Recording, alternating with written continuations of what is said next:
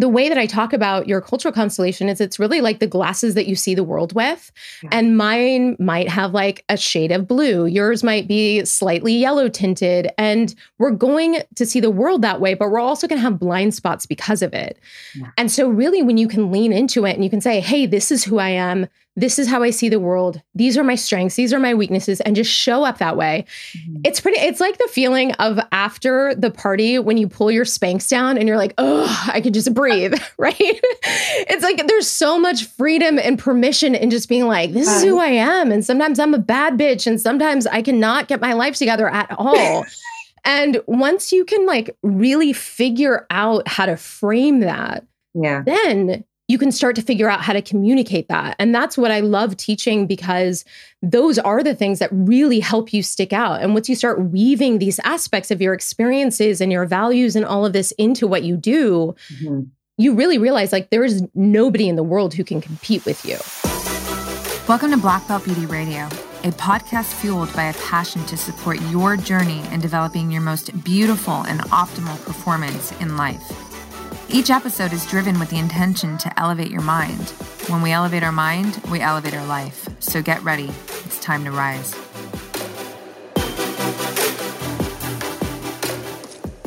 Hey everyone, welcome back to another episode of Black Belt Beauty Radio. This week's phenomenal guest is creative powerhouse Gia Goodrich. Gia is an award-winning photographer, podcaster, YouTuber, and keynote speaker. Through her multimedia presence, she inspires her audience to be the boldest, most authentic versions of themselves. Her YouTube channel is dedicated to authentic brand building and has received over 2.5 million views, which says her audience is definitely watching, and for great reason. I want to encourage all content creators right now who operate on camera to check out her channel, because she gives excellent advice, tactics, on the what, the why, and the how to create powerful, captivating media content.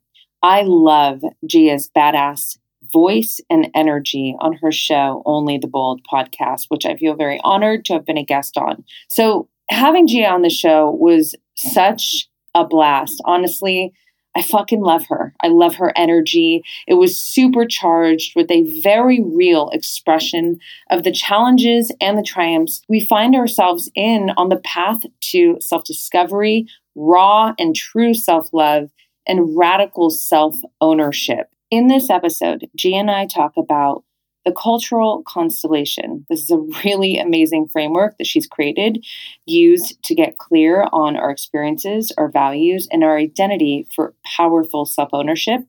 We discuss developing unbreakable self-confidence to be highly visible with our message and cut through the noise. We discuss overcoming negative self-talk and competition, learning how to truly love yourself and be on your team. We talk about trusting the unknowns and courageously stepping forward. We discuss processing shame, childhood wounds, and cultural judgments to live freely within your truth. I mean, there's so much more. This is a very, very rich conversation of heart, of purpose, of inspiration, and of authenticity. I can go on and on about Gia. She's a new friend, a real friend, and I'm very, very honored to introduce her to you. For those of you who don't know her already, to have her on this show, you will feel her magnetic frequency in this talk. And I know if at the very least, it will put a big boost of fuck yeah, let's do this in your heart. So can't wait for you to listen to this episode, to watch it on YouTube. Please let us know how it impacted you via your IG stories, in the comments, DM us, tag Gia, tag myself. All handles are in the show notes. I love continuing the conversation with those of you who connect with me on Instagram. So don't be shy, reach out. And if you have not already given this podcast a 5-star rating and review, it would mean so much to me and my team if you would do so. There is a very easy link in the episode for you to make that happen. So please enjoy this magnetic conversation with my girl, Gia Goodrich. Hey, you guys, if you've been following me here for a while or on any of my channels, you know I am always talking about the power of journaling and specifically what it has done for me and continues to do for me in my life. With that said, I am so excited to officially announce that my guided and illustrated self-actualization journal, You Are the Path, is out for sale. I have been working on this for quite some time now with my incredible, talented artist friend, Emerald Paget. And I could not be more excited for you to experience this journal. To make it very clear, this is not your typical kind of stationary item of journal. It's more of a book, and it is so visually stimulating. You Are the Path holds space for you to unravel, unleash, investigate, hypothesize, affirm, inspire, fortify, to essentially create you in all aspects of your life. You can literally stretch out and run free within the vast open pages. So in this journal, you have 7 guided and illustrated sections led by 5 thought-provoking questions and prompts that evoke exploratory thinking. Of course, you're welcome to ignore them, but they are there to anchor you because talking about journaling for some time now to so many people, I've learned that journaling can feel daunting to some people. Like you don't know what to do or where to start. So these journal prompts and questions are there to just anchor you in and help you get moving through the pages. Each section also has a personal quote for me. And again, the artistry in this journal throughout the journal by my girl, Emerald Paget, is absolutely incredible. It is there to evoke your imagination and all your senses and really just take you into deep parts of your mind and your heart. So the final section offers 20 blank pages. So the other sections all have lined pages in them. And this is really special for me because I've never come across a journal that had both. And throughout my journaling practice for almost the entirety of my life, I've really needed and wanted both. So I'm just excited to give you this opportunity to be able to sketch and just let your imagination run free on these blank pages, but also have the beautiful structure and, refinement of lines for you to just, script out your heart. So again, this journal is absolutely a mystical experience. It's a mystical adventure. I want you to just drop in and to ultimately connect with your highest self, your authentic self, your intuition, and this journal is meant to facilitate that process for you. So to shop this journal, go to blackbeltbeauty.com. It's right there at the top menu. You'll also be able to see some visuals of the journal, and I know you're going to love it. So let me know what you think and enjoy the path that is you. Recording in progress, girl. And the theme that you and I live off of, which is just keep it fucking real the whole way through. Let's just start the podcast. Yes, 100%. Well, then in keeping with that theme, let me tell you that I have like a back of neck tiny hair situation because for some reason those hairs never grow and I couldn't find my normal clip. So I have like one of these, like, I don't even know what type of clip that is, but it's like I think like akin to a clothespin or something. Just snatching that area up. So. And I feel you. I have that same shit where it's like, they're like baby hairs that don't grow. So when I wear my hair and I wear it in a ponytail all the time, training, I just have this like kind of bush back there. Like, yes. You got to tame the bush. I have just 100% given no fucks. I bring back the barrettes and then headbands to deal with all the baby hairs. Love. Yeah. So I'm bringing that style back. But yeah, I'm just like, grab whatever you can, make it work in Zoom fashion. I'm not wearing sweats today. I got shorts, but like, it's just hilarious, right? How we all live, like top up, we're like, hi, and then bottom down. Yeah, well, I'm 100% in also these leggings because you totally inspired me. And I was like, I'm going to go hardcore. I'm going to be working out every day. And so yesterday I went so hard that today I can barely walk. So I waddled to the yoga class and waddled back. So my ass hurts so much that I can't even like change my pants without it being like a 15-minute mission. I know that. So yeah. Well, are you feeling good though? Because I know that you've been on a kick for some time now where it's like, you're really focused on dialing in on your health and just like optimizing your wellness. I mean, because you understand like how everything connects to everything. So this is not necessarily a newer path, but you're really like getting down and dirty on the details of what's going to really help you, you know, in terms of like longevity, essentially like living long and strong, right? And feeling your best. Yeah. Actually, so I, like a long time ago, was a dancer and a soccer player. So I was always an athlete. Yeah. And then at some point, definitely after high school, I had this ingrained competition thing, which still is a big thing that I deal with, is this internalized coach that's like the tiger coach that's like beat him down, you know, whips, make him cry. And at some point, I decided that it was silly to treat my body and think about it with the type of reverence and ferocity that I did when I had trophies to win and things like that. So it's been this recent unwinding and kind of giving myself permission, because really I had focused so much on intellectual capacity, on communication, on showing up in a big way, achieving the goals. And then at some point you realize you can do all of that, but you're constantly going to hit a brick wall of energy at the very least. Sure. And so my body has given me a wonderful invitation to like really start to integrate that other side of things. So yeah, it's been interesting, but I definitely look forward to the moment when like my external state once again represents like the internal state, because I definitely have that fire still in there. Yeah. But if you look at my body right now, it's kind of soft. I give myself a lot of back doors out of things. The grit's a little less in there, you know, but the grit's a little, what do you mean by that?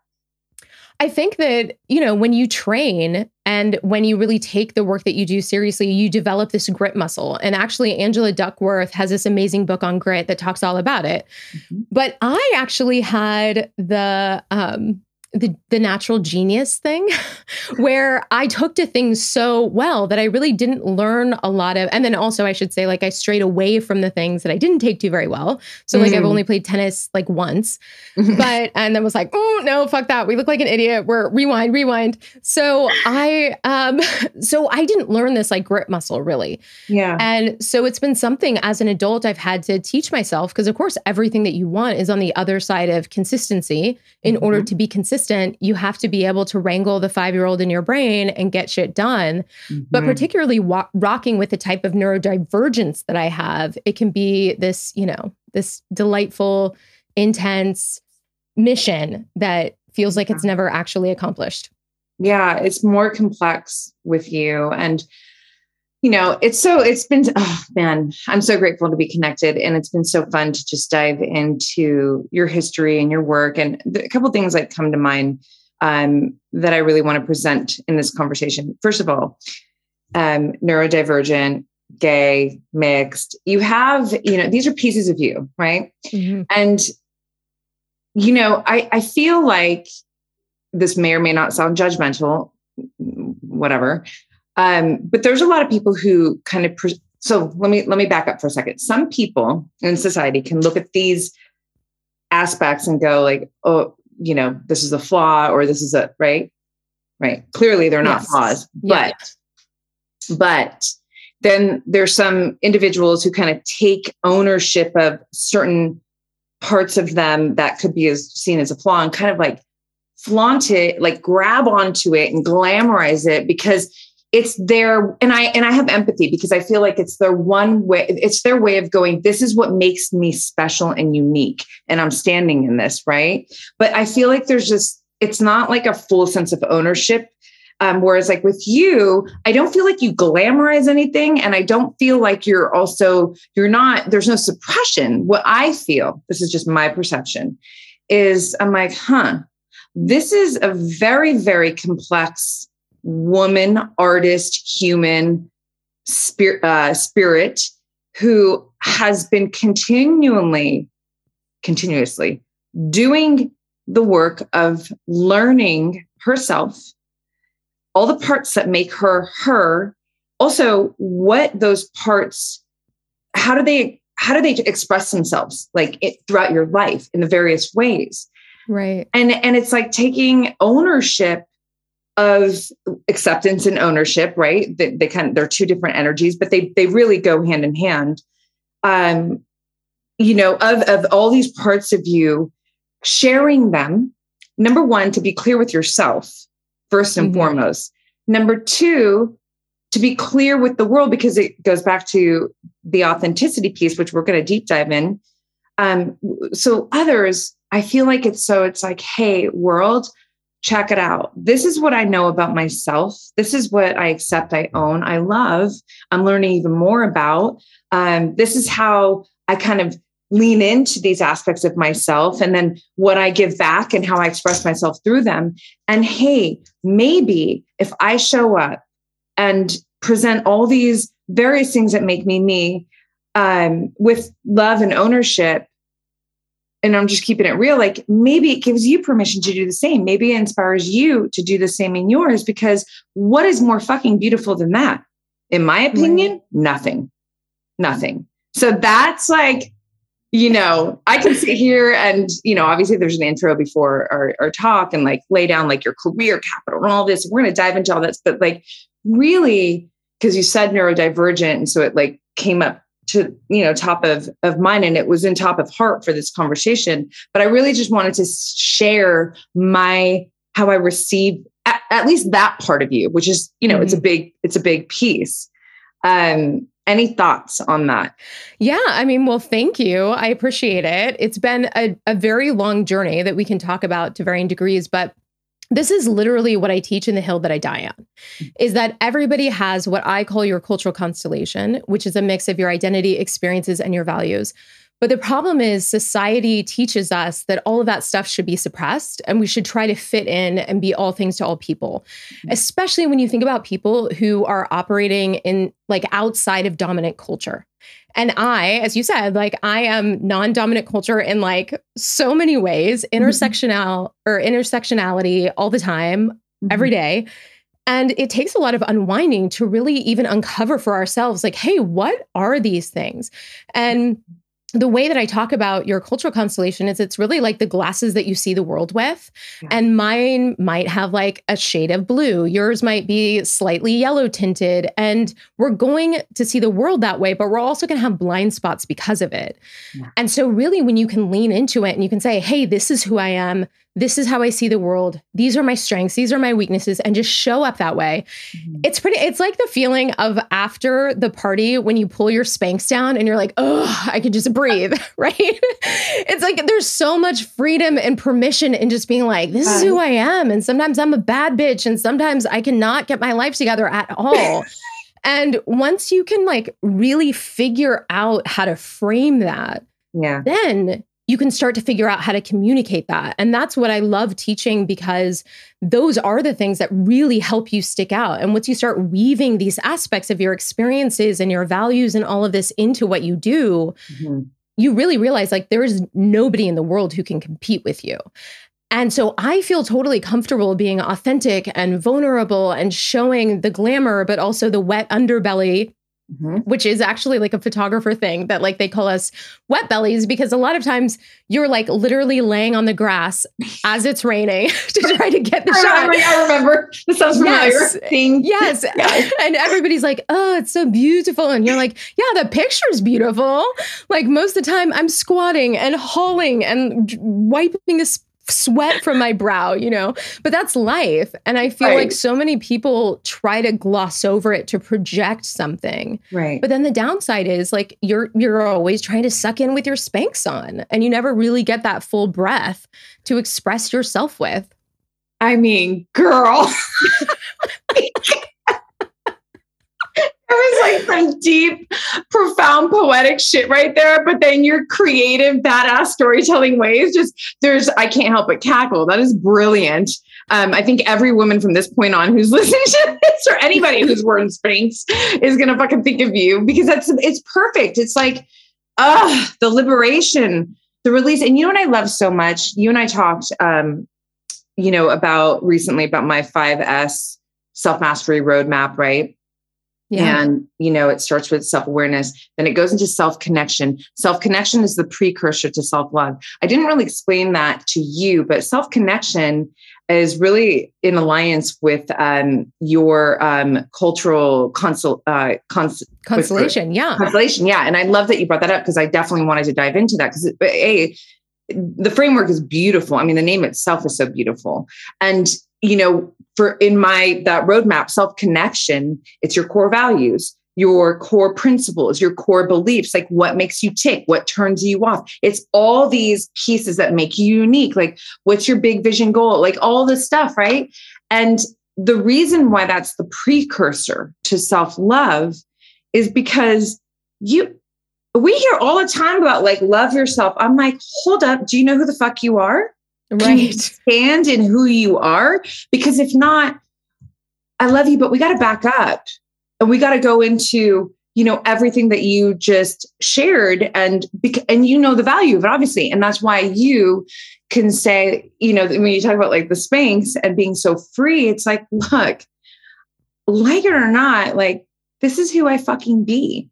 And, if you don't vibe with it, that's cool. But if you do, wonderful. And I feel like it's the ultimate filtration system, like period in life, right? Yes. Can you talk about that, please? Absolutely. And you and I have a lot of, I think, synthesis, especially around the idea of magnetism. And to me, what you're talking about exactly is this idea of how do you go from this chasing thirsty energy in whatever you're doing to becoming a magnet that is just can't help but attract people who are in resonance and who are in alignment with who you are and what you do. And once you start to be able to cultivate that by first uncovering, excavating all of the stuff that makes you inherent, unique, special, amazing. Also, the other side of that is like, what are the challenges that you're rocking with? What are the things you're always going to struggle to do well? Like in my case, it's anything that has to do with a deadline, usually not because, exactly. Know thyself. But yeah, when you start to really honor who you are and develop that trust, then everything really only ever is about fit. Yeah. And this is like from relationships to job opportunities, all of that. It's like, do we fit together in this moment in time in a way that feels aligned, has reciprocity? If not, that's okay. Thank you. Mm-hmm. And move on to the next. And it's really, I know like if you're eye rolling, it's like, I totally get it because like when you're in that moment where you're like, shit, I need a job to come in real quick. It can be hard to sit in that remembering and that trust. Yeah. But once you've had enough track record of really realizing that the job that you want that you never got, you can see that 6 months later, you got this other thing that is so much better. Once you start to really build that map in history for yourself, it becomes a lot easier to have that as a gravitational pull to pull you back towards that remembering. And it's not to say that you won't get off track. Yeah. Because I do all the time, right. All the time. I'm just like, when's the next thing going to come in? Like, do I have enough social media numbers? Like, what are people going to think? All of this stuff. But then there is this kind of centering that can happen when you cultivate that for yourself, where it's like, okay, I'm in exactly the space that I need to be in right now in this moment. Mm-hmm. And how can I operate from a place that's really aligned, as opposed to like this white knuckling, manic, frantic energy that's trying to look everywhere outside for the answers. So badass. It's so on point. And it makes me think about, the word that just comes to my mind, one of my favorite subjects to speak on, and also like what I know a lot of women, turn to me for, and I really want to tap into you in this area is confidence. And it's interesting because we can go in several different directions, but I think one place I want to start is, you are a powerhouse creative, like you're a fucking artist through and through. And, literally, girl, your YouTube channel is my go-to now forevermore. I live on Zoom. And I'm like, oh my God, everything I need to know how to like present myself and like everything. It's all there. It's incredible, but then back up and you were a commercial photographer for a good portion of your career life too. And I know with the history of being a makeup artist in the celebrity realm, it's vicious, and I climbed to the top 1% and that, what that means, right? Yeah. Confidence is it's big in everyone's life, period.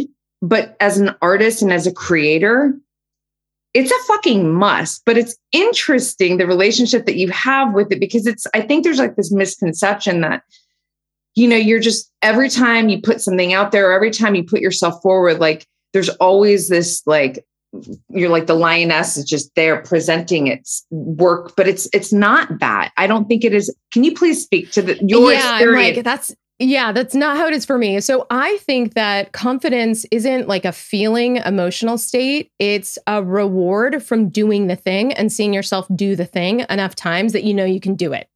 So when I first started in photography, I would walk into all of these shoots and experiences with clients, and I didn't yet know that I could get a positive result, right? Because a lot of times it was something different. And every single time there is something that goes wrong. So I'm always like, may it be something in the beginning? May it be something tiny? Because something will always, always go wrong. But what happened is, as I kept doing it over years, I started to train myself of this inner knowing that's like, I always get the shot. And even if it's not up to my standard, I always get it. I know that my client is always pleased. I can always wrap it up, no matter what odds may be stacked against me, with like gear not arriving on time and assistants not doing their job and fights breaking out amongst the talent, that like I can always find a way to wind this down and get it in. And so that to me is confidence. And it's something you earn in a discrete area. And then you have to like keep it going. And then you have to keep earning it in these different areas in your life. And so really, if you're growing and you're changing, you're always going to be coming up against areas where you don't have that earned confidence. And to me, that's a signal that that's just an area I need to do more work in. But when it comes to your work, I actually think it benefits you, or it benefits one, to be a little delusional. And I was 100% delusional. Like when I first started, I was like, this is the best. Like I'm really good for somebody who's just starting. Like this picture should legit photography. Okay. Got it. Yeah. And I'll send you a picture so you can see this one that like definitely should have been invoked. Totally could have been invoked. And I had a wonderful mentor at the time that was gracious enough with me to like let it ride, and then also give me like little subtle hints of things so I could figure it out. But I think you need a little bit of that delusional positive energy to get you going, because Ira Glass talks about this in a great way, because once you start in a place, you're in there because, especially creative areas, you're in there because you have taste, but your skills don't match your taste level. And so you suck. And it can be really tough to like be like, this is not good. And then how do I go? And it takes a while to close that gap for everyone. Yeah. And so gassing yourself up in the beginning, I think, is like really helpful. But then as you go, like what I have really come to understand is my own assessment of my work is inherently capricious, ever-changing, and is very much like a roller coaster. Yeah. I can be like, oh my gosh, this is the best image I've ever seen. They are just going to be so jazzed about this because I am just like the baddest bitch in town. And then as we go through editing, then I'm like, oh my gosh, this is really bad. Like, this is really bad. I'm never going to be hired again. And then as we go into like the retouching zone and like the color grading and everything, it's like, ooh, well, maybe. Maybe. And then, I mean, literally, I can tell you, it is always this roller coaster ride that just keeps going through. And so one of the things that I had to really learn is that it's sort of this idea of detaching from the outcome, right? That it's like, if I'm always working, I'm always applying what I know, I'm always doing my best in that moment, I have to just accept the outcome for what it is and accept that my feelings about that outcome are not at all accurate and just let it ride. And then a lot of times, like I have my portfolio behind me, it's like, give it 6 months, you flip through that thing and it's like, I was pretty good.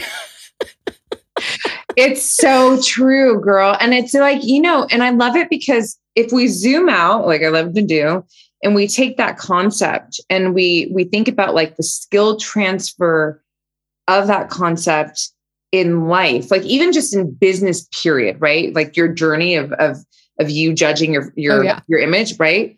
Like, think about like the entrepreneur, like, you know, as oh, we're crushing, we're failing. Wait, no, we're going to make it. Oh my God, it's this whole, and I love it because back up to the confidence piece. Like, I actually just journaled this. I think it was yesterday, and it was way more poetic than I can remember. But the concept of like, confidence is a very, very slippery little fucker. Like, and it'll poke at you, it'll tease you. And in a way, it's like, it wants to bait you forward. This is, again, my poetic mind, like, because on the flip, you could submit and you could feel like, I'm done. I don't got what it takes. And then failure comes in. But if you can push past those moments, like when you're like, oh, this photo, and then like, and keep, moving, how I say it is like creating forward, you build that confidence. So I actually love your take on it about it being the result at the end of you taking the action, forward in the face of, I mean, ultimately, like, and this is something we can totally pull on with you, because I love your mindset and take on it. But just when you think about like courage, I mean, courage, just period in life, to like exist as the being that you are. But then when we think about, being a creator, being a path creator, or goal driven individual with vision, and you're putting yourself fucking out there, the courage it takes to do that. Talk about your journey with, and really your relationship with courage. Yeah. Ooh, I mean, that's a big one. So I think of it as a dance, and really it's like this dance that is happening all day long. And even sometimes while I'm sleeping, I'm like, yep, still in this dance. And I think the invitation for me is to be small, because like everybody, you have these early experiences that really change, like, our fundamental tint to your glasses, right? And for me, I was a 5-year-old in Baton, big personality, lots of sparkle, and I would get selected to be in front. And I would just shine and do all of this stuff. And then I would try to hang out with the rest of the girls in the Baton Corps, and they hated me, right? And what the story I told myself to make sense of it was that if I'm too in front, if I'm too shiny, if I'm too loud, if I'm too different, I won't be loved and no one will like me, and I'll be by myself. So and this was like a memory I only uncovered like maybe 3 years ago. So prior to that, it had just been operating this subconscious. So I'd have this drive to do and grow and be there and have the things happen. And then also this competing drive that was very much like be small, be loved, fit in, all of this. And once that was, revealed to myself, it's not like it just magically dissipates, or at least for me, it doesn't, right? Mm-hmm. But I'm just aware that was, a thinking error is kind of harsh, but like that was a story that a little kid made up to make the world make sense. And It's not based on reality. So for me, I have to really engage consciously, knowing that like that is, if I'm not paying attention, that's where I'll default back to, is for that love and connection. And so I won't be my wild, big version of myself. So for me, like that's really how courage expresses itself, and something that I'm always working with, dancing with, because there's always this voice that is scared to be out there, to be the alien, to be different. And that was always the feedback that I got growing up, because of the way I looked and the way I sounded and my energy and just all of it, and my neurodivergence. And so I don't know. Maybe there's somebody who's more evolved in me, like sitting at the top of a mountain, that's just like feeling courageous all the time. Oh. But for me, I feel like it's better to prepare for that always being something I'm going to be engaging with. Yeah. And just know, like, one of the rules I have for myself is whenever I catch myself fighting with myself, Like whenever I click into that, I know that I have to do the thing that I'm arguing against, because usually that thing is expansive and aligned action and all of this good stuff. So, it's like, get your ass up and like drink that water. It's not going to drink itself and the show will still be here. Right. Totally. Have the hard conversation, go lift the weights, like whatever the fuck it is, launch the new, product or whatever. No, I love that. And, I'm so, so, so happy that you started a fucking podcast, because again, like so much of your career, it's like photography and then, obviously YouTube and also, and I love like, your whole thing about like supporting, big energy. I didn't say it correctly. Yeah. Yeah. Big deal energy. Big deal energy. Thank you. But the thing is that it's not just a surfacing. Granted, there's so much content to support that, the external, but you have so much content. And I think having the podcast is actually helping you channel more of it out too, about the internal piece that is so important when we think about, well, how do you really put yourself out there? How do you really fucking stand in your truth? How do you really operate from authenticity? Why is that important? And all of that. So, and obviously you bring on, incredible badass guests, but your own voice, I'm saying, is very, very important for all the reasons I said. And also because, like, look, I know my community as, and I'm sure in yours, because you have a community that really loves you, but like all these pieces that we're already pulling on right here, what I love so much is like, these are to me, it's like, these are the most supportive fucking like little vitamins to heart and mind. We can sit here and go highlight reel all day long. But what I love with you is like, no, I want to talk about the shit that's actually going to fucking really, like, I remember this and I feel like you'll understand this so well. But when I was in my earliest years as a makeup artist, and, it's freelance and it's a fucking fight for, you're like, first of all, you're making, and this is way back when everybody, like, there was no social media. This is like, we didn't have filters. Like, no, we had physical books that you actually carried. You printed your shit. Okay. And I remember, and so you're not making that much money. And then you're usually working for free, but when you would make some money, it would take like fucking 2 months to get it. Anyways. I lived in New York City. So there was a lot of struggle. And I remember just so many points in these early years of like, fuck, man, can I just get an interview or like hear from somebody like a Pat McGrath or somebody who's like there and not just hear your highlight reel? Can I please know what you did, what you felt, how you process those moments when you were fucking sitting on your stoop like I am in New York and I'm like, how am I going to pay my rent right now? I mean, and I feel like that's what you offer, like that energy, that frequency, that information. And so it's just so valuable.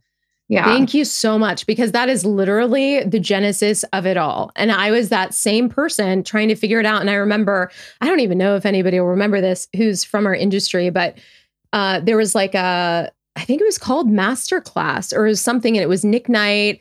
And they put it together and it was like this incubator you had to apply. And I remember at the time it was $1,000. It was like $1,600.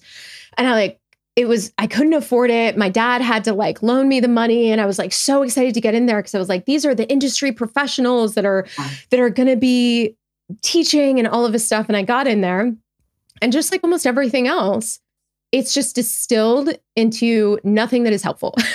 And I just remember being like, what? Like how I get what they were trying to do. And now as a content creator and somebody who builds courses, I understand that there are very real limitations and you're trying to figure out what's going to be the most helpful. But generally, what I found is like people wouldn't go deep enough. They wouldn't paint that picture of what it's like in the apartment where you're the fifth roommate and you can't afford the next makeup palette that you need. And you're like, what the fuck do I do? How do I move forward? Like I'm eating top ramen here. Like help me somebody. And really, I have always had like that yearning to have those conversations with people. and to be that person when I can, because I feel like there's something so incredibly expansive when you can see yourself in somebody else, when you can see that they've gotten to a place that is hard for you to even really believe is possible for you. But because you have some shared identity, you have some shared history, it cracks this space open in your brain to think like, wow, like they did it, I can do it. And it's still what's funny about doing podcasting, which I'm sure you know, is it's challenging for a lot of people to go there. Yeah. It's hard for them to really say like, okay, I'm this like shiny armadillo rocking through the world. I've got my glitters, got my sequins. Like I have this vibe going on. And like somebody's coming up saying like, hey, can you like roll on your back and show us your like soft tummy, please? It'll be really helpful, I promise. And like some people are so like, they're like, yes, go, let's do it. Like you're one of those people that's like, I will leverage anything I've gone through if I know that it will be helpful for someone. Absolutely. I'm that type of person. And sometimes people just need that little bit of push to know that it's safe to do that. But that's the reason that like all the content I create, even if you go back to me, you know, as a commercial photographer and before that as a portrait photographer, the connecting thread through all of it is I want people to feel seen and validated and empowered in who they are. And so I would help people as a photographer, like stand taller and really emanate with that energy and take up space. And then in creating content, I've helped people be able to show up on camera, be able to create content on social media or courses that really reflects that energy that you would get in the room. Because there is this like layer of translation that can be really tricky to overcome.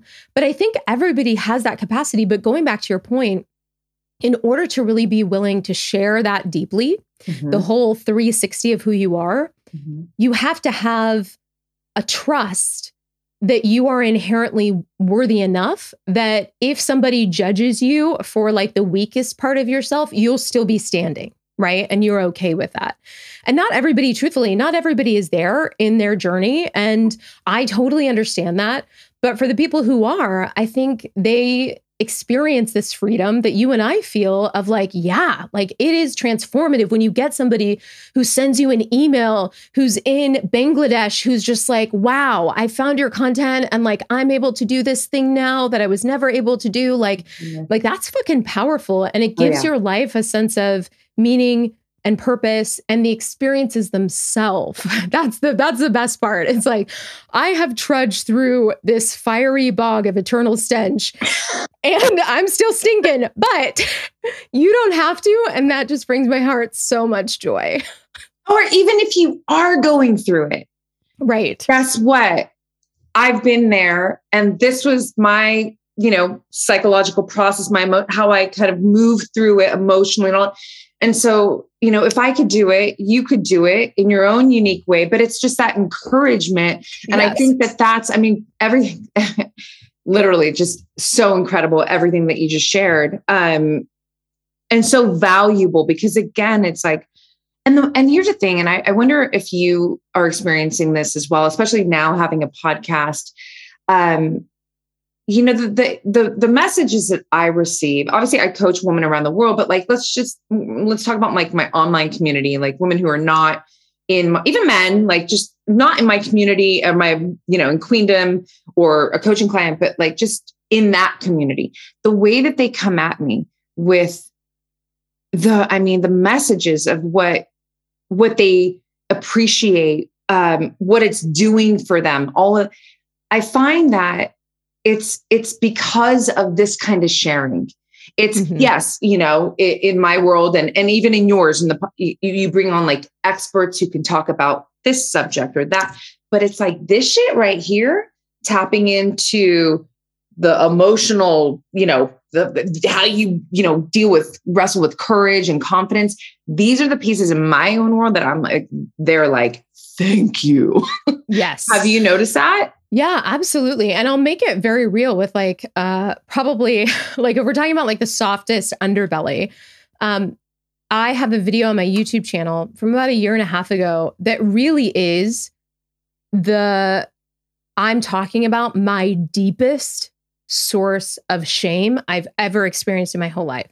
This thing was so deep and so scary that up until about 3 months before that video, I couldn't even like look at it consciously, unconsciously. Like it was just such a dark, powerful void that I was just like, anything to keep me away from dealing with this thing.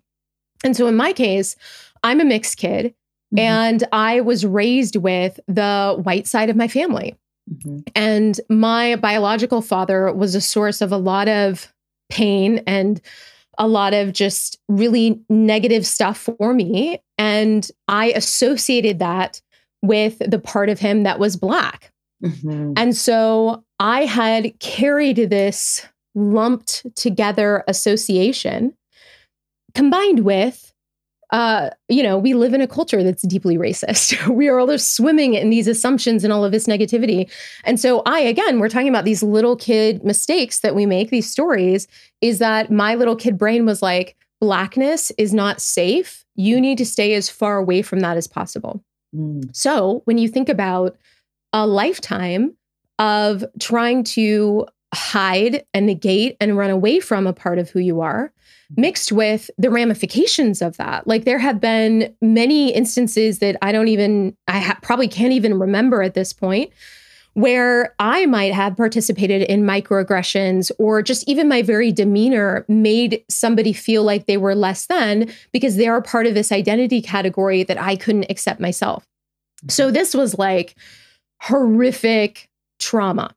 Now, the one thing, and somebody said this to me that was really amazing, is that you share your scars, not your scabs. And what I took with that is that there's a difference between sharing something that you have created a container around that makes it make sense to you, that you can start to develop a story around it, that it's not just 100% raw nerve energy.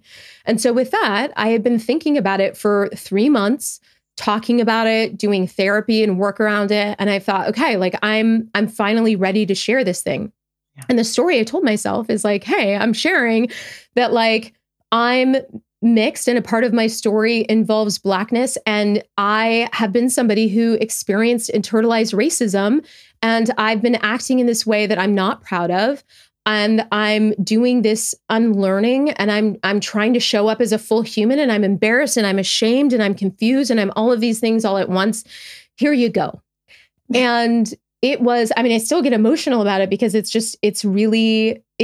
such a hard thing. And to do that, I had to have like physical support of my cousin, like in the same room with me to publish that video. And I couldn't look at the comments for like 2 months because it was just still so impactful to me. But I just had this calling, like, I need to share this thing. Now, this is 1.5 years later. I get these comments that are like novels from people all over the world and very different experiences. People who are Black and have always felt this tension against people with people who've been mixed race. People who are mixed race who felt like they haven't been able to own their whiteness because of the way that they were raised. People who are parents to people who are mixed. I mean, just so many different people with all these different experiences who felt seen and validated and felt like there was never a space to even acknowledge the pain that they were rocking with, because I had the courage to do that.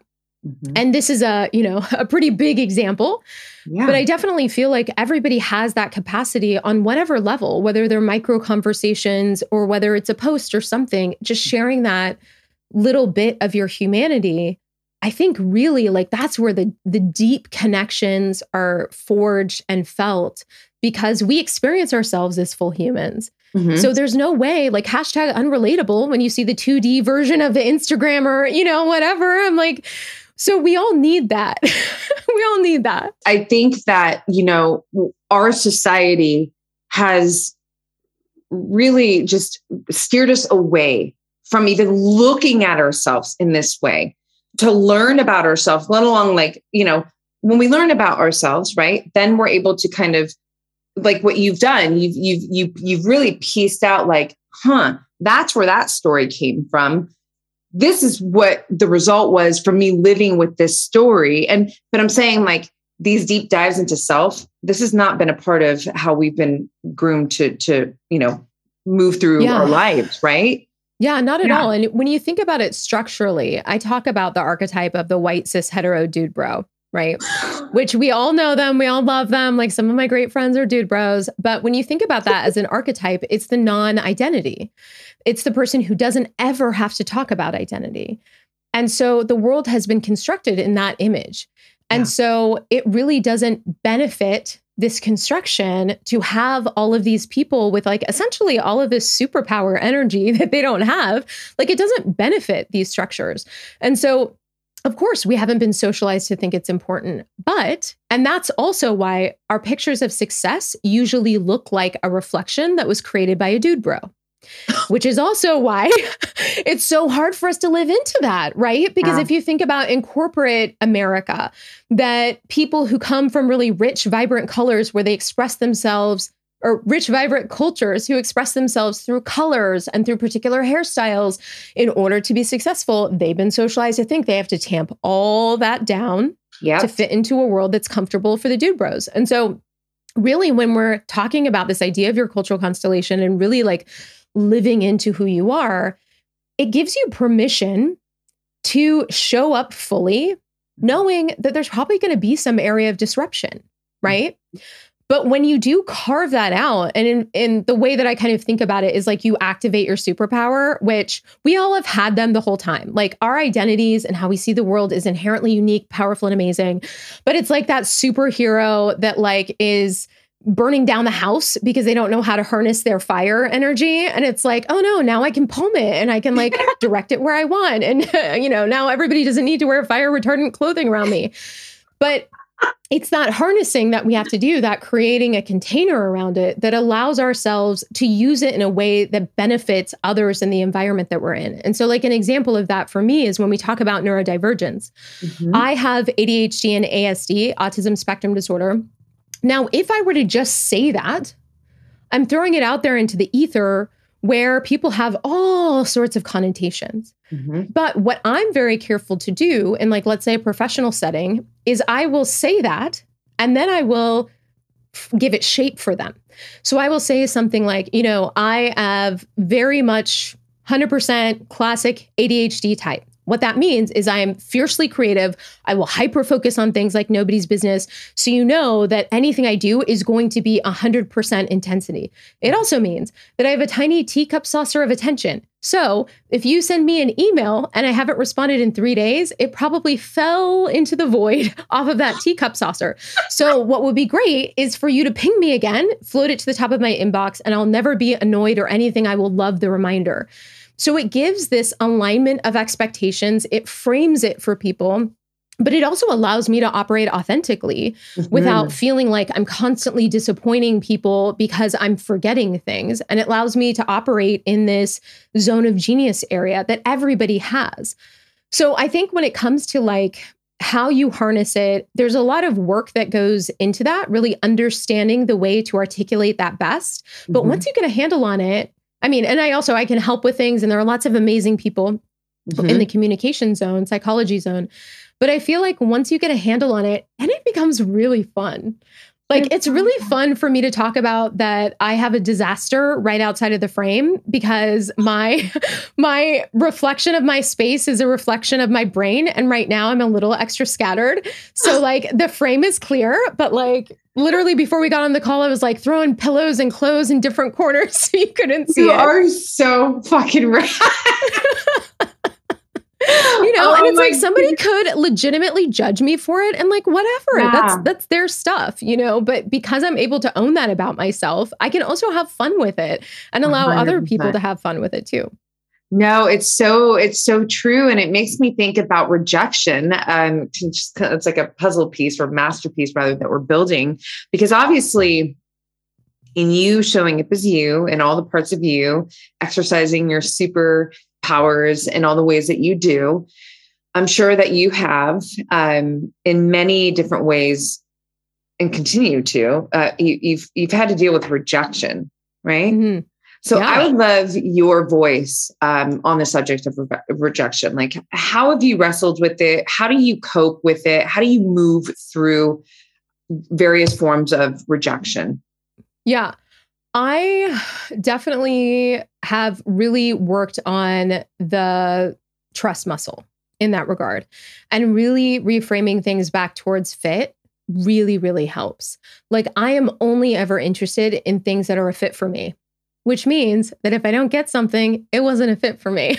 And so I can be thankful for the opportunity that I thought I wanted, or the situation that I thought would have been amazing, because if I didn't get it, it means it wasn't a fit. And that's the only thing that I'm really aligned for. That said, it sounds very like, woo, whatever. What's the reality of that? And I think the reality of that is, like, I definitely have low moments where I can compare myself, where I can feel unworthy, all of that stuff. But one of the secret strategies I have for my brain is something called the ribbon drawer that I created. And basically, it's this idea that as kids, a lot of us, whether you did baton like me, or you ran races, or you did swim meets, or you did spelling bees, a lot of times you get ribbons, you get trophies, and they don't go in the back closet somewhere. Like, usually they're out there in front of you, reflecting your greatness back to you. And what that does is it gives your brain evidence that you are good, that you are worthy, that you're a rock star, all of these things. And at some point as adults, like, I don't know why, we just stop doing that. We feel like it's silly, or we feel embarrassed. And what I really do is give my brain, if I want my brain to get out of this poor me, I'm rejected, I'm not good enough, they didn't want me energy, I have to give it something to hang its hat on. And so what I do are, like, I capture those comments. Mm-hmm. I capture those text messages of somebody saying, hey, you're amazing, what you did was really wonderful. And I actually have an album in my phone called the Ribbon Drawer. So I screenshot all of that. Yes. And I put it in there. It has like sparkle emojis also. So it's like, hi, I'm here. Look at me. And I go in there and I force myself to engage with the evidence, because and in general, I really try to question whatever stories my brain is throwing me, right? And asking myself, is it true? Because it's harder for me always to like do I can't even think of the actual word, because I always jump to the solution that has worked for me called affirmations. Mm-hmm. So the affirmations, where it's like you're standing in the mirror and you're like, I'm good, I'm worthy, I'm a bad bitch, all of that stuff. My brain is so quick to be like, bullshit. Nope. Look at what you did yesterday. You made an idiot out of yourself. Yeah. And so what I have to do is like get curious about it. And like ask my brain, well, is that true? If it's true, there can't be any conflicting evidence. So let's look. And then I look, and then of course it's not true. And then it just like quiets my brain down a little bit more until the next time. So I really, when it comes to rejection, I feel like, I mean, I can't remember who said it, but somebody really awesome, amazing said rejection is protection. Yeah. Right. Yeah.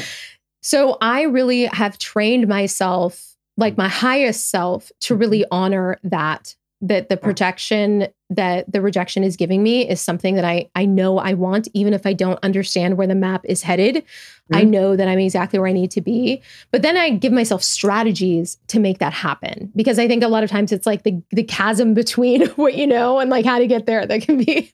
Totally. It's so wonderful. And it does it does several things. You know, you're connecting deeper with yourself. You are flexing that trust muscle. Mm-hmm.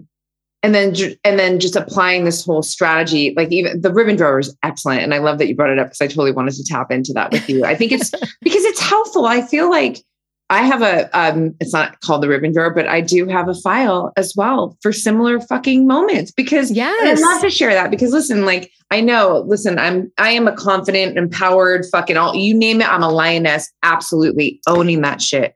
You think I don't have my fucking moments where it's like, oh, I do.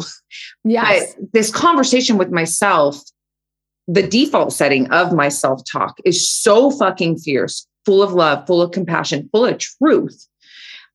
But I also have these little bits where I'm like, but let me see some shit too, just because you need these reminders sometimes. So I love that. And another thing that you talked about is like, it's like you put yourself on trial. I love it. And you're like curious, and you're sifting and sorting for the truth. And one of my mantras that is so just deeply rooted in me is like, the truth in you knows. But see, I'm very clear on what the fucking truth is. So when this shit starts happening, it's like, Rox, the truth in you knows. And that's what guides me. And so I feel like that's, like it's exactly what you're saying, just kind of like coming at it from a different angle, but really echoing it. Yeah. And that's what I love about you is because I think I have like the defense attorney energy, right? That it's like, you want to litigate this shit, let's go.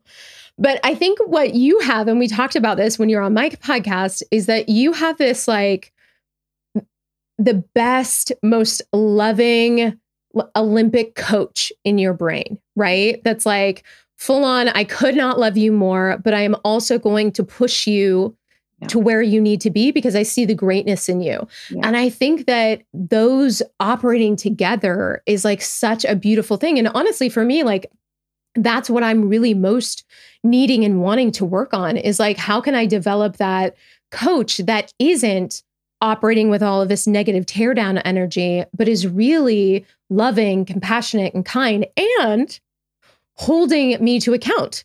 And you have, I mean, that's what I love is like hearing the way that you talk to yourself. I'm like, oh, that's next level. That's like going from junior to senior over here. And that's why I'm excited just to talk to you because I feel like, surrounding yourself with people who are in the same zone as you, but are more advanced in different areas. You can really fill in each other's gaps in such a beautiful way and like make things be real. Like it never dawned on me. There was literally a moment where you had said what you said to yourself. And it was just like this light bulb clicked for me. That's bad. Where I was just like, wow, I never would have thought that I could talk to myself that way. And it's fucking magic. And I love you for it. And it's deeply inspiring. Thank you so much. No, I love you seriously. And we talked about this recently, just when I was on your show, but sometimes like in this moment where you're going to give yourself like a loving pep talk or just like show compassion, listen, I'm not in everyone's brain and nor am I even fucking trying to be, but I know because of what I do and how many women I talk to, there's this the default setting is rolling the eyes, like feel like, you can't even come at yourself that way because, it just feels kind of not icky, but like, oh, really? Like, stop. Like you can't even entertain the idea of you loving yourself in that capacity because it feels like too fluffy but it's like, what all you want is to be fucking seen, heard, and felt right now.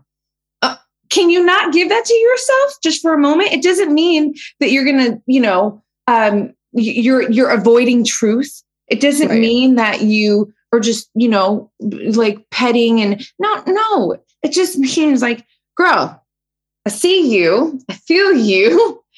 I'm with you. And then a couple things, depending on the situation, can happen. It's like, cool. I love you, but we got to fucking stop this shit. And we're going right now. Okay. Or it's like, baby girl. I mean, this is like my terms of endearment. I have so many: motherfucker, bad bitch, like queen, like you name it, beautiful, baby girl. Like, let's just pause for a moment. Can we just breathe right now? Can you just like, just stop? Because, and this is the masculine and the feminine working in harmony, which, I love speaking about this subject and I love it because one thing that I wanted to ask you, there's two things is, like, what's the big internal piece for you right now that you're super focused on in terms of like wanting to really just invest so much more energy because to expand and to fortify it because whatever this thing is going to bring you into a deeper state of wholeness. Mm-hmm. Yeah. Well, what's interesting about that is that that's probably where the fear is, right? So that underneath that resistance is this fear of like, what would it really, really look like if I unapologetically, unconditionally loved myself? And so it's, you know how they say you teach what you most need to learn. Yeah. I definitely, I have a level to myself that is still like that untapped little bedrock layer that is very resistant to self-acceptance and self-love. And I think that a lot of people, we have this. And then, so I'm working with a coach right now who's going to be on the podcast in a little bit. And she was talking about these different voices you have in your head. And one is the brat. That's like this kind of like rebellious, like, fuck you energy. I don't want to do that. That's stupid kind of a thing. And I realized that that's not like the story for most of the things that hold me back. But when it comes to this piece of loving myself, speaking to myself like that, that's definitely where this brat voice comes into play for me, is that it feels like cringy. And I was actually asking myself yesterday, like so this is, I have conversations with myself. Yeah, me too, girl. We litigate stuff. And so I'm just like, okay, but like, let's sit down in the chair. Like, let's figure out like, why are you cringed out by that? Yeah. And like, let's go deeper. Like, why to really uncover that. And for me, it almost always goes back to love and connection. Right. And so what's so funny and ironic is that I am cutting off from my own self-love and connection because the story I tell myself is that doing stuff like that, genuinely giving myself love and connection, is cringy. And the root of the story of it's cringy means that other people won't want to love and connect with me. So it's like literally robbing myself to pretend to feed myself in this other area. But we know like people can't really love and connect with you unless there's an element of authenticity. So it's like this, this circle of resistance that I'm actively unwinding. And it's funny that you talk about showing up like this and how we can have that resistance on the front end, because it's very new to me to allow myself to be kind to myself. And when you think about it, it's like such a funny thing, because we come out as babies so in love with ourselves and like we love everybody, we love ourselves. And my whole brand, my whole job, what I do is like pouring love into other people. Yeah. Because I genuinely love and accept other people. And so it's not without a sense of irony that like reflecting that in on myself is challenging when that's literally what I spend all day, every day doing. Yeah. But I feel like that's just the journey. Like we're always going to be uncovering these layers of things that we need to work on. And I mean, all I've got to say is once I've really got that bedrock layer dialed in, literally look out. Yo, no, because you're talking and I'm like, oh shit. I literally was thinking, like, when she taps into that, like, and there's no turning back after that.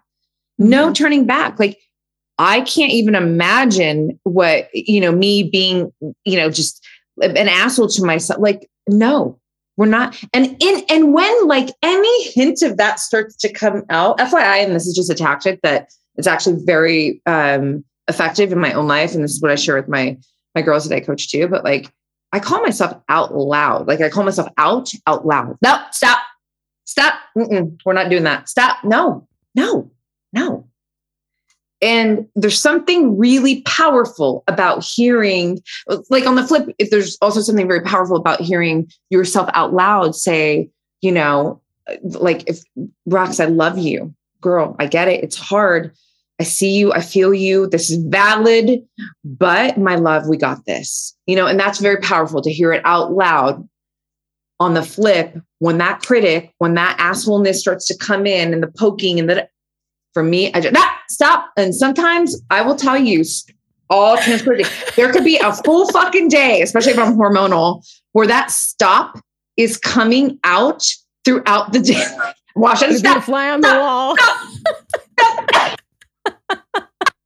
It's so fun because it's just fun for me. Because sometimes like, it's almost like, imagine the word, the fucking whatever, the harsh, like I can sense it from 100 miles away. So the stop.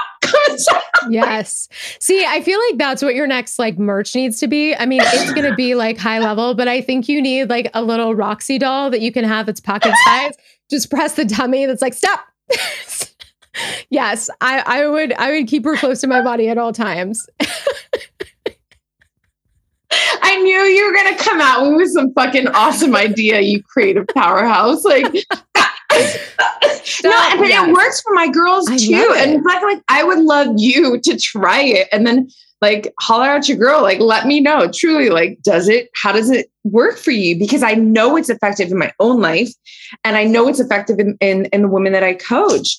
Because here's the thing, no matter how, I always say like, you know, self-love, self-confidence, like all this stuff, like there's no period at the end of the sentence. It's comma, ... That's why I call them activations or attributes. But forever, especially when you are authentically living yourself, your true self, you know what you're going to do? You're going to be stretched as a constant in your life. And every time you meet that stretch, guess what? Self-confidence, courage, self-love, all this shit gets poked at because you're in new territory. So we have to continuously invest to fortify and to expand everything that we're talking about. And so, you know, that's what I was saying, like in my own life, yes, listen, I own my confidence. I own the empowerment that I fucking live from that seeps through my pores. Don't get it twisted. In fact, don't discredit me because I still have to fight. And I love that fight because it shows me every time I say stop or whatever the fucking thing is, I'm afraid, but I go forward. It shows me how badass I actually am. It shows me how much I really love myself. You know, and this goes into like, when we talked about like, yeah, you know, it's like, it's not about being fearless. It's not about getting it perfect. And it's certainly not about fucking like graduating and that's it. Then you're dead. And maybe it's just more about like this journey. And that's turning it back to you, my love. Wait, like, let me ask you this though, then. Yeah. Because this is my sneaking suspicion. And I'm curious for you. What is your relationship to self-sabotage now? Like on a scale of like 1 to 10, your worst self-sabotaging moments, how often they're happening, what out of 10 would you give yourself? Wow, that's a great question. I don't feel like Well, so wait, what? 10 is like the highest? I think I really don't have, in all truth, like, I don't feel like I sabotage myself much. Like, exactly. Yeah. My relationship with that is like, well, and because the worthiness piece is so fucking dialed in. But guess what? How did I get that part dialed in? It's because of all the battles I have faced with absolute authenticity and integrity. Yes. Right. And I continue to do. Mm-hmm. But here's the thing, and this is like an unlocking moment for me, because I think that bedrock level that I said of resistance, that like last little sticky bit that doesn't want to love myself, that is where all the self-sabotaging lives. So when we talk about once that's like broken up, I'm going to be lethal. I think it's because I'm still exerting a certain amount of energy in self-sabotaging behaviors because there's still a part of myself that is not willing to fully integrate. Yeah. And instead of integrating and like really accepting and really offering that love, it's like, no, let's like take you off course because we truly don't fully believe that you're worthy of these dreams and things that you've created. So like in a sense, what I've been able to create of my life and my career and my presence, it is always in spite of these deeply self-sabotaging behaviors that I know a lot of us are rocking with.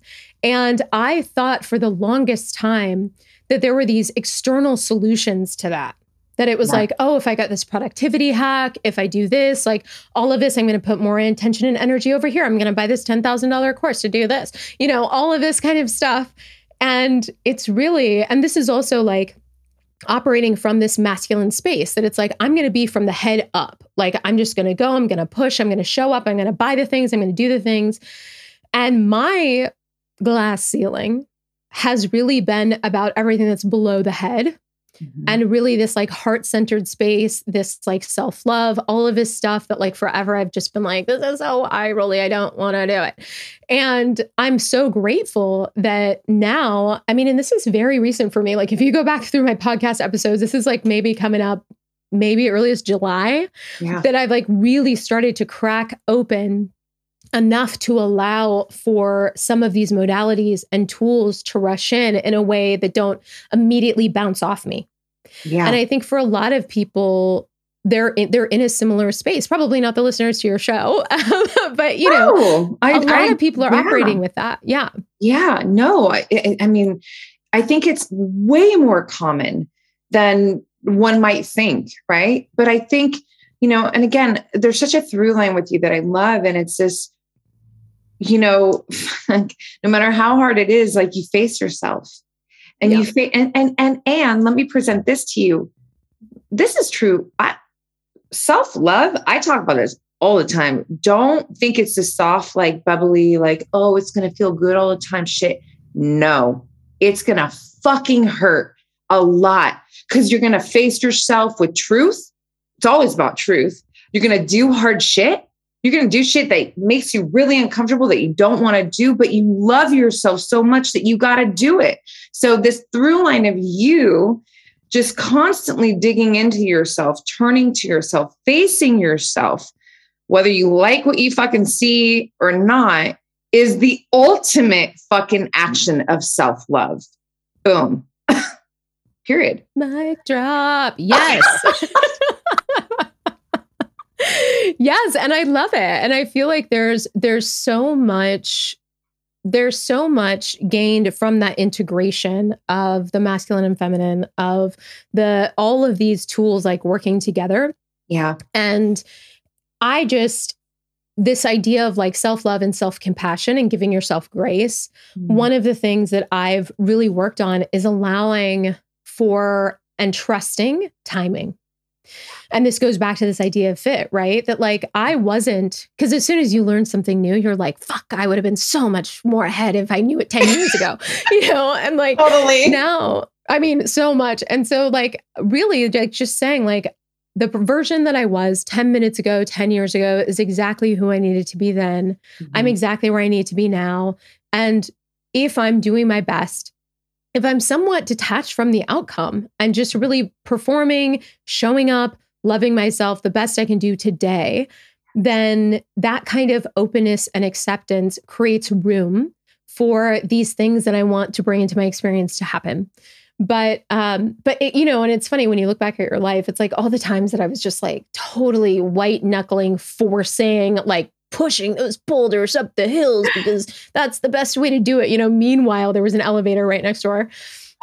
I mean, so many times. But you know, it's like you learn all these lessons and then realize it's those moments of ease and acceptance and grace where most of the magic really happens. Like my YouTube channel, I've been plugging at it for 2.5 years and barely got 2,000 subscribers, felt like a failure, very inconsistent, all of this stuff. And I put a video together based on like this internal, like, oh, I should do this on how to look good in Zoom. And nothing happened for 3 months. And so I was like, great, another dud. This is exciting. And then all of a sudden, 2020 happens and everyone's on Zoom. So what's funny is I created it in March, right? So my thing was like, oh, this is smart. I'm going to create a Zoom video exactly. Nothing happened.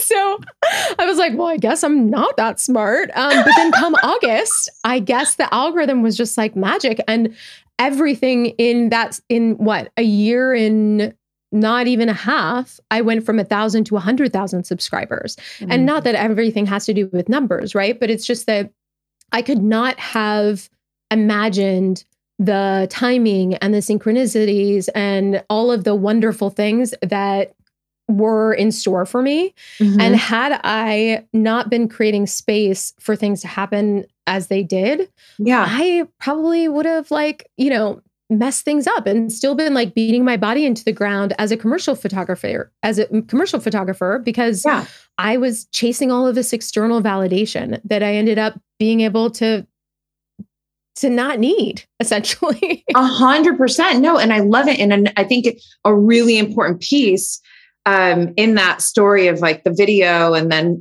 what happens. Yeah. You're like, oh, I know it's not all about the numbers. No, but here's the big message. You didn't stop after you put the video out in March and then you didn't get that response. Like you kept creating. That's the fucking point, right? Because that's where people don't even step to the plate. B, if they feel like they, oh, I didn't get a home run, like, let me just walk off the field. But you're like, no, I'm going to keep fucking swinging. That's the message. That's what's so important. I know that in my own life, like, fuck, you know? And so it's just so wonderful. I love that you put that fucking story in here. Because it's so important for that reason, like for anyone listening or watching right now, and they're at that point where they just feel like, do I fucking keep going? Why did you keep going? Like, why did you keep going in that moment? I mean, partly was just faith. And what I knew is that, and it's funny what you don't know in hindsight, right? But what I knew is that people, and so when I started my channel, originally it was to help me create visibility and power and leverage as a commercial photographer. My thought process was, as I was in the industry for longer, I realized mostly people hire you because they have this feeling that they would want to get dinner with you, because set life is like going to camp where you spend so many hours together that really a lot of it has to do with like, do we gel in terms of an energy? Totally. So if I make content that allows people to figure out what my energy is like, then I'll get more clients. And it was just kind of a guess based on things that I had seen with other people. And I thought maybe I would get enough subscribers to kind of have a little bit of social media power behind me and blah, blah, blah. So I had been creating content for that reason, also to help people. Because one of the things that I talk about in my work is like, you have a deep why and a functioning why.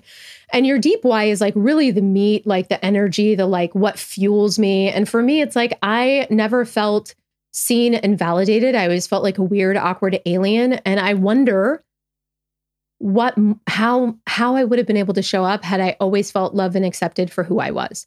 So my deep why is like, I want to make sure, I want to create, I want to give these people a chance to see themselves validated and reflected and celebrated, so they always know how fucking amazing they are. But then there's functioning why also, which is like, I want to make money, I want to be popular, I want to, build my attention on what I'm doing. And I think it's great to always honor both. Right. Sure. Because if you have one, you're just an optimist that's probably totally altruistic and probably not going to do anything because you don't have the motivation to keep it going or consistency. Right. And the other one, if you're just doing it just for that, you're not going to have any like deep energy into it. So it's usually, and almost always it's both. And so I just kind of kept doing it and went through all these stages of feeling like a failure, not good enough, all of these things, but just kept with it on this sort of faith. Now, what's funny is now that I'm sort of in this area where I have access to more YouTubers, they almost always say it's at least a 2-year journey to get anywhere on YouTube. And I was like almost exactly on time. And I think going back to this idea of like having people really share their path, that kind of context, that zoom out that now I give for people is like, you need to think about all of this as planting seeds. And you don't really know honestly what's going to grow from them. But the more seeds you plant, for the more time that you plant them, the better your odds that something really amazing will grow from that. And what I've seen with like students and people who've come to the channel is that there are all these misconceptions around who gets to have a channel, who gets to be successful in social media, who gets to be successful in business and coaching, whatever it is. And all of that's bullshit. That's the white cis hetero, whatever stuff that's meant to keep us down. So being able to give yourself that gift of really showing up, of getting your potential clients to just have that chance to connect with you, to give people the opportunity to find you, it's like such a wonderful gift. Yes. But it does take persistence over a long period of time, Yeah. But it was literally just faith. No, well, it was faith, but I also love, and I was curious if you're going to say it, and you did, but it was your why factors too, because that's also so important, right? I mean, I know in my own life, it's like my purpose is so fierce that it just like, it's what helps me up to like if I take a hit because something didn't, whatever, or I have those moments where I'm just like, is it really progressing at the way, it's that purpose shit. It's that why. So I love, and I know that that's fiercely a part of you and your journey, and also what you support, those who come to you to build their fucking content and everything, right? That they come to you for. So no, I love that. Girl, listen, there's so much, you're just, it's like there's just so many more conversations to have. I want to ask you a few questions, that I will do one thing. So 2 more questions, rapid fire words. So you're talking, I'm loving everything you're laying out. And this question has been like popping into my mind this whole time that I really want to present to you. And I'm so excited to have your answer live in this conversation. The question, my love, is what are you in this? We'll just focus on the year to give you some, kind of boundaries, but like, what are you feeling most proud of about yourself?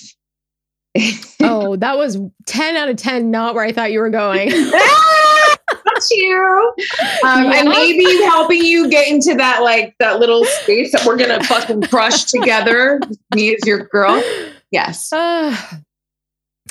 That's a great question. I think, well, there are a couple of things that pop into my mind. I'm not good with listicles. So so let me just violate your one thing straight off the bat. But go.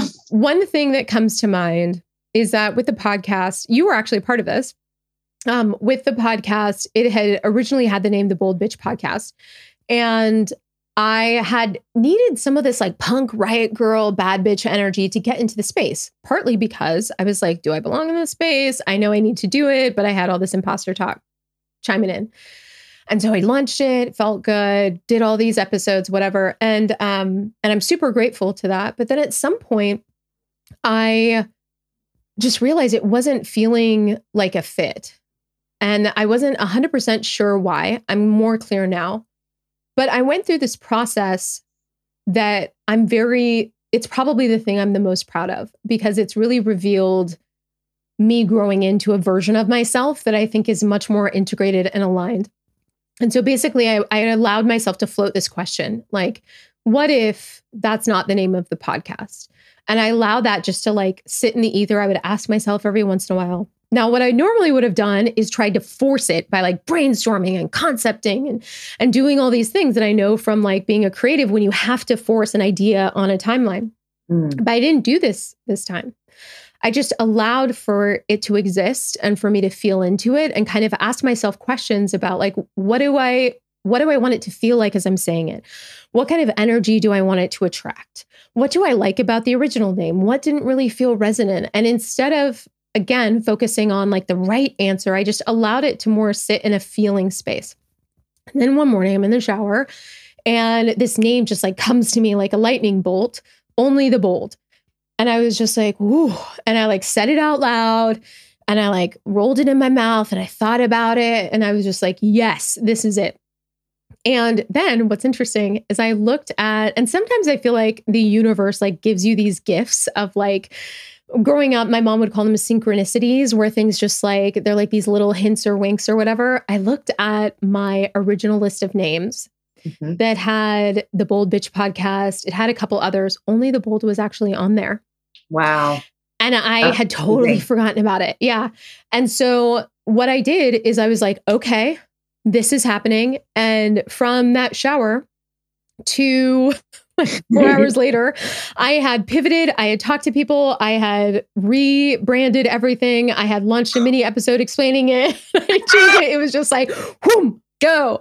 And it was like at 100. Yes. But I feel like that process of opening myself up and trusting myself to not have the answer, then allowing space for kind of magic to happen. Yeah. An answer came. And then I 100% trusted that answer. And I moved with like 10 out of 10 velocity. Like I was just like, Wah. And that process, I think, is the thing that I'm just the most proud of and what I want to continue to integrate across all aspects of my life, because it comes back to this idea of self-trust, self-love, and allowing there to be space to not know, and also to honor that internal knowing and to be bold in the decision making and not really have it rest on what people are going to think. Cause I had these ideas of like, oh my gosh, people are going to like not be able to find the podcast. People are going to have all kinds of ideas about it. People are going to think I'm a flip flopper and that I'm flaky and all of these stories. But I just honored who I was and what I knew to be true. And that is like the best question that nobody has asked me ever. I'm so like satisfied from fucking listening to that journey, and so honored to have, had been a small part of that. And a couple of things I want to point out. Number one, underneath all of the offerings that you said that gave to you, I mean, that's the most beautiful example of the masculine and the feminine energies in harmony. When you felt into it, well, this is the feminine, and you're asking the questions. You nurtured the process. You didn't demand the process. There's a time to push. It came afterwards. You had the fucking answer. But my producer was like, I'm sure. And actually that bridges to the other thing that I want to point out that I have so much fucking love and respect for you for. And I think it's really important to live in this conversation. You went through the whole, like, what are people going to think and all the things, but you still evolved. You still fucking honored the artist in you, the authentic, you, right? And the authentic creator. And this is important because how many people would not have done that. And they would have stayed in the thing and not felt good about fucking, because the reality is like, if you would have kept going, it would have been like a pebble in your shoe that would turn into a boulder. And then you'd be like, and you wouldn't have pride in that same, you couldn't show up to the podcast in the same way. So it was incredible. And just, I have so much respect that you fucking honored your evolution. And that's something that I really love to talk about as an artist myself. It's like, listen, PSA, I will evolve however and whenever the fuck I want. You don't get it. That's okay. I get it. Yes. I get it. And somebody else will, but I will never not be genuine to my authentic creativity and my process, because I believe we're fucking here to continually evolve and express. I say, like, from our heart, right? And I always put capital art, because that's where that came from. That's where it came from. Right. Yes. I love that. I was just thinking, like, we should make a shirt that's like, I'm evolving. And on the back that says, so relearn me, bitch. Because I feel like, which I definitely resonate with. Like, one of the ways that we experience connection is by knowing things about each other. Like the best friends, like, what's her favorite color? What are her goals and dreams? Like, whatever is that feeling of knowing. And so when you experience someone else growing and evolving, it can threaten that sense of connection. But I think that's where it also reveals how people are maybe different in their orientation, because there are people who really love knowing and then people who really love learning. And I love, like, learning and relearning and exploring and being curious. And to me, it's so exciting when somebody's evolving. But the part about what you just said that is really resonant with me is that what's implied is that it's in real time. So it's not going to be perfect, and that's okay. And that was that part in that decision. Part of what I was really proud of is I had a select group of people that I felt really safe sharing that with, to reflect back to me, like, this is what I'm doing. And like, just have that little bit of like, reflection of like, okay, but then also that I allowed it to not be perfect. I mean, still, this is like, I don't know, maybe 2 months later, I still don't have the intro for the new thing. So every time I kind of like fumble my way through it and make it up. I still don't have the trailer, because it's still, if you go to the podcast, the trailer still is the original one that we created. And I was just talking to my podcast editor about that like, oh, we need to go back and record it. And that would have been aspects that even a year ago, I would have felt really shameful about. I would have felt like, oh, it's not perfect. People are going to judge or whatever. And I think looping way around to this idea of confidence and that it's earned is that when I first launched the podcast, I felt like everything needed to be really good and really tight and have this branding and all of this stuff, because there was this sense of performativity that I was using to mask this feeling of like being a freshman, walking to the lunchroom for the first time and seeing all the cool kids and not knowing where to sit. Totally. Flash to now, almost a year later, I know where I belong. I know who I am. I know what the podcast is. And I know that like people, if they see that, they're probably going to laugh every time they listen to it and be like, oh, that's Gia just riffing because that's what she does, you know? And like, I love that I gave myself that chance to not be perfect. And I feel like a lot of us have this perfectionism Achilles heel, which is really just perfectionism is procrastination because we're not feeling accepting of really how we're showing up because we don't feel worthy. And giving that grace and space to like fuck up and not be perfect, I think is the biggest gift that we can give each other, but also give ourselves. I love it. Yeah. Fuck yes. Like you're just in the kitchen cooking and you're just like, you can watch while I cook this. Like, the egg might be a little messy and I got it on the counter, whatever, but I know where I'm taking this meal. And like, I have to interrupt you because I don't even think you know this. What? So, oh wait, no, I did text you about this, that, so talking about cooking right before we recorded our podcast episode, I was going to make tea. Our conversation was so riveting that when I came out of the conversation, not only had I forgotten that I had started a kettle on, but I had burned the kettle so much that it had collapsed and broken and like almost burnt down my house. I'm so grateful that we could laugh about that. You sent me that. I was like, and I feel like I've done something similar like that before. And it's very scary. You're grateful as fuck in that moment, but you're also like, is that really? I know. I'm like, I'm glad we capped it at like an hour 45 because I mean, we could have talked forever and I probably wouldn't have a house at this point. Oh my goodness. No, that was a win. It was a win on a win. Okay.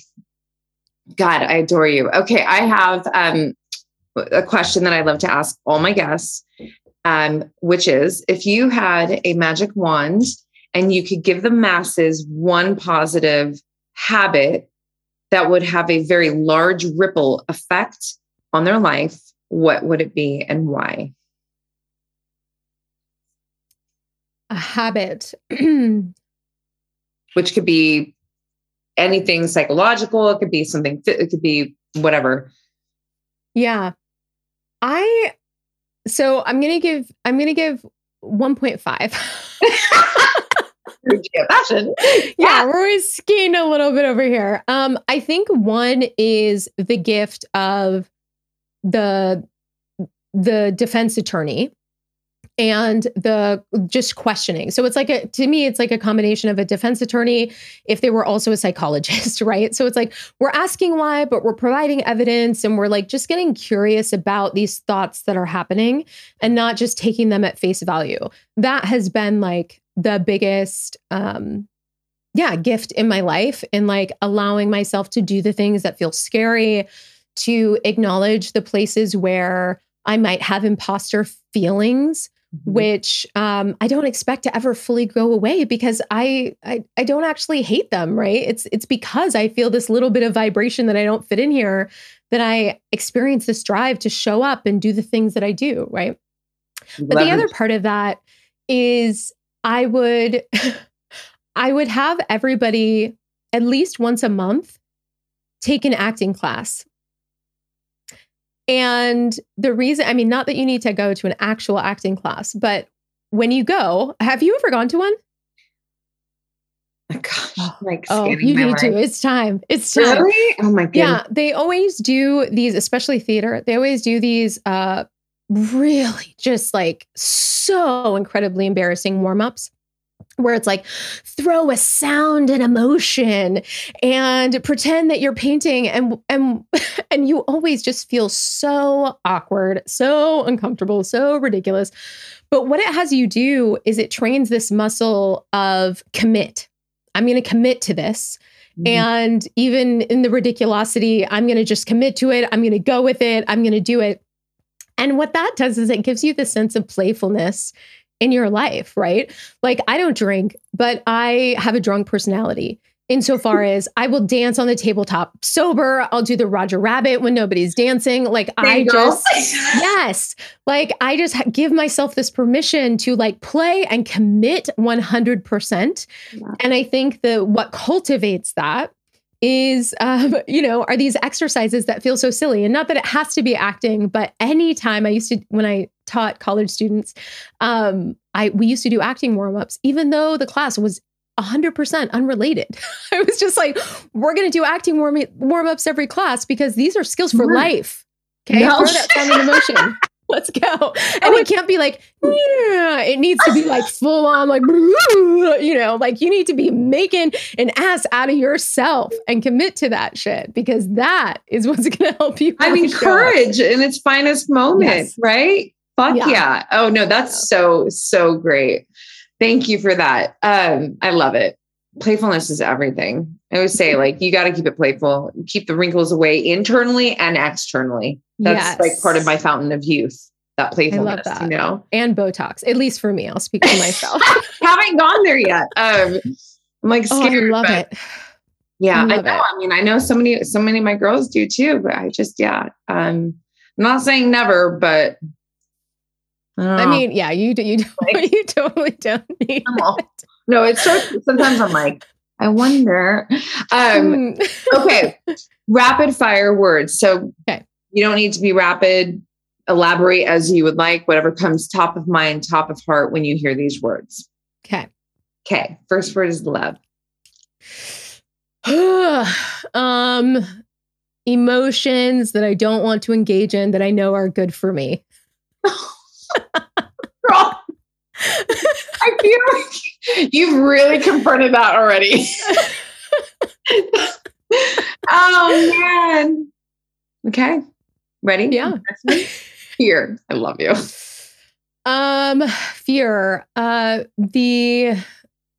The like vibrating place that is, I don't know how to explain kind of like what's happening in my brain, but like the way that I experience fear is almost always in my solar plexus. Mm-hmm. And it's like this contraction away that I have programmed myself to like arc toward. Mm. So it's that relationship that now when I feel that feeling, which is also like sisters with excitement, mm-hmm. I start to get excited because it feels like the shortcut to whatever it is that I really want to make happen. Love it. So good. Yeah. Which is why I know I need to meditate and all these things because that's exactly like, that's where I feel it. I'm like, ugh. Okay. Yeah. No, it's good. Yeah. If you need help meditating, I'm happy to help you. It's a very, yes. Okay. Next word is challenge. Challenge.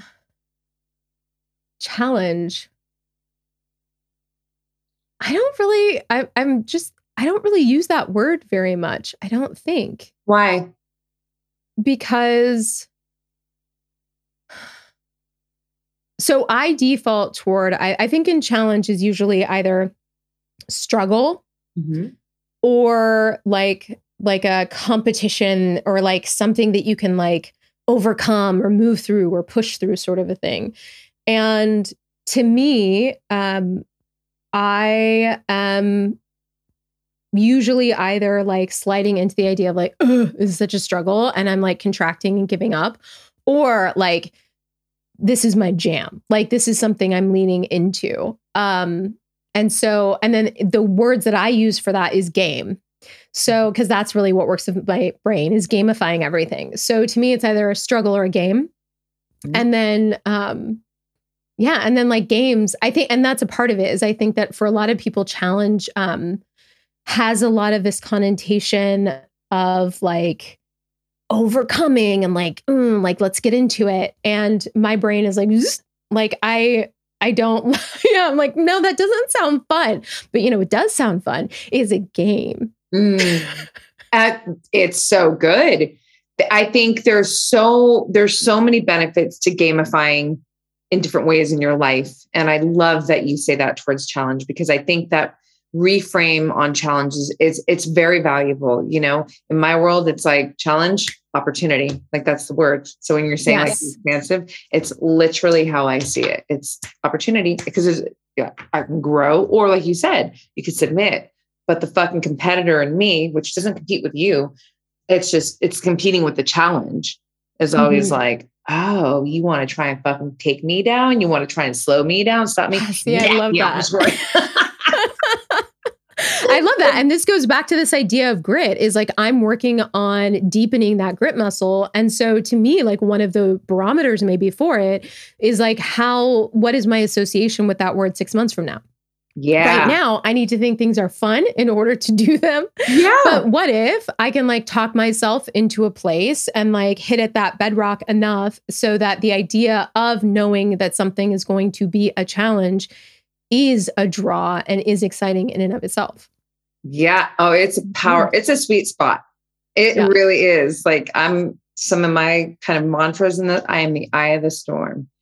Oh, chaos. Watch me create. Like, let's go. You know, so it's that whole mentality that lives in that space. So I'm going to check on that in 6 months. Yes. And a lot along the way, obviously. Keep me accountable. I'm very good at that. Next word is curiosity. Love. Oh, This is where love comes in for me. I was that kid that was always asking why, that was always like, but to me, my state of joy, like where I experience the most joy, the most love, the most excitement is being perma-curious, like just in that place of like, not yet fully knowing, wanting to know more, like figuring out how you can learn and grow and seeing connections. All of that is just like infinite potential and excitement to me. Love it. Perfect segue to the next word, passion.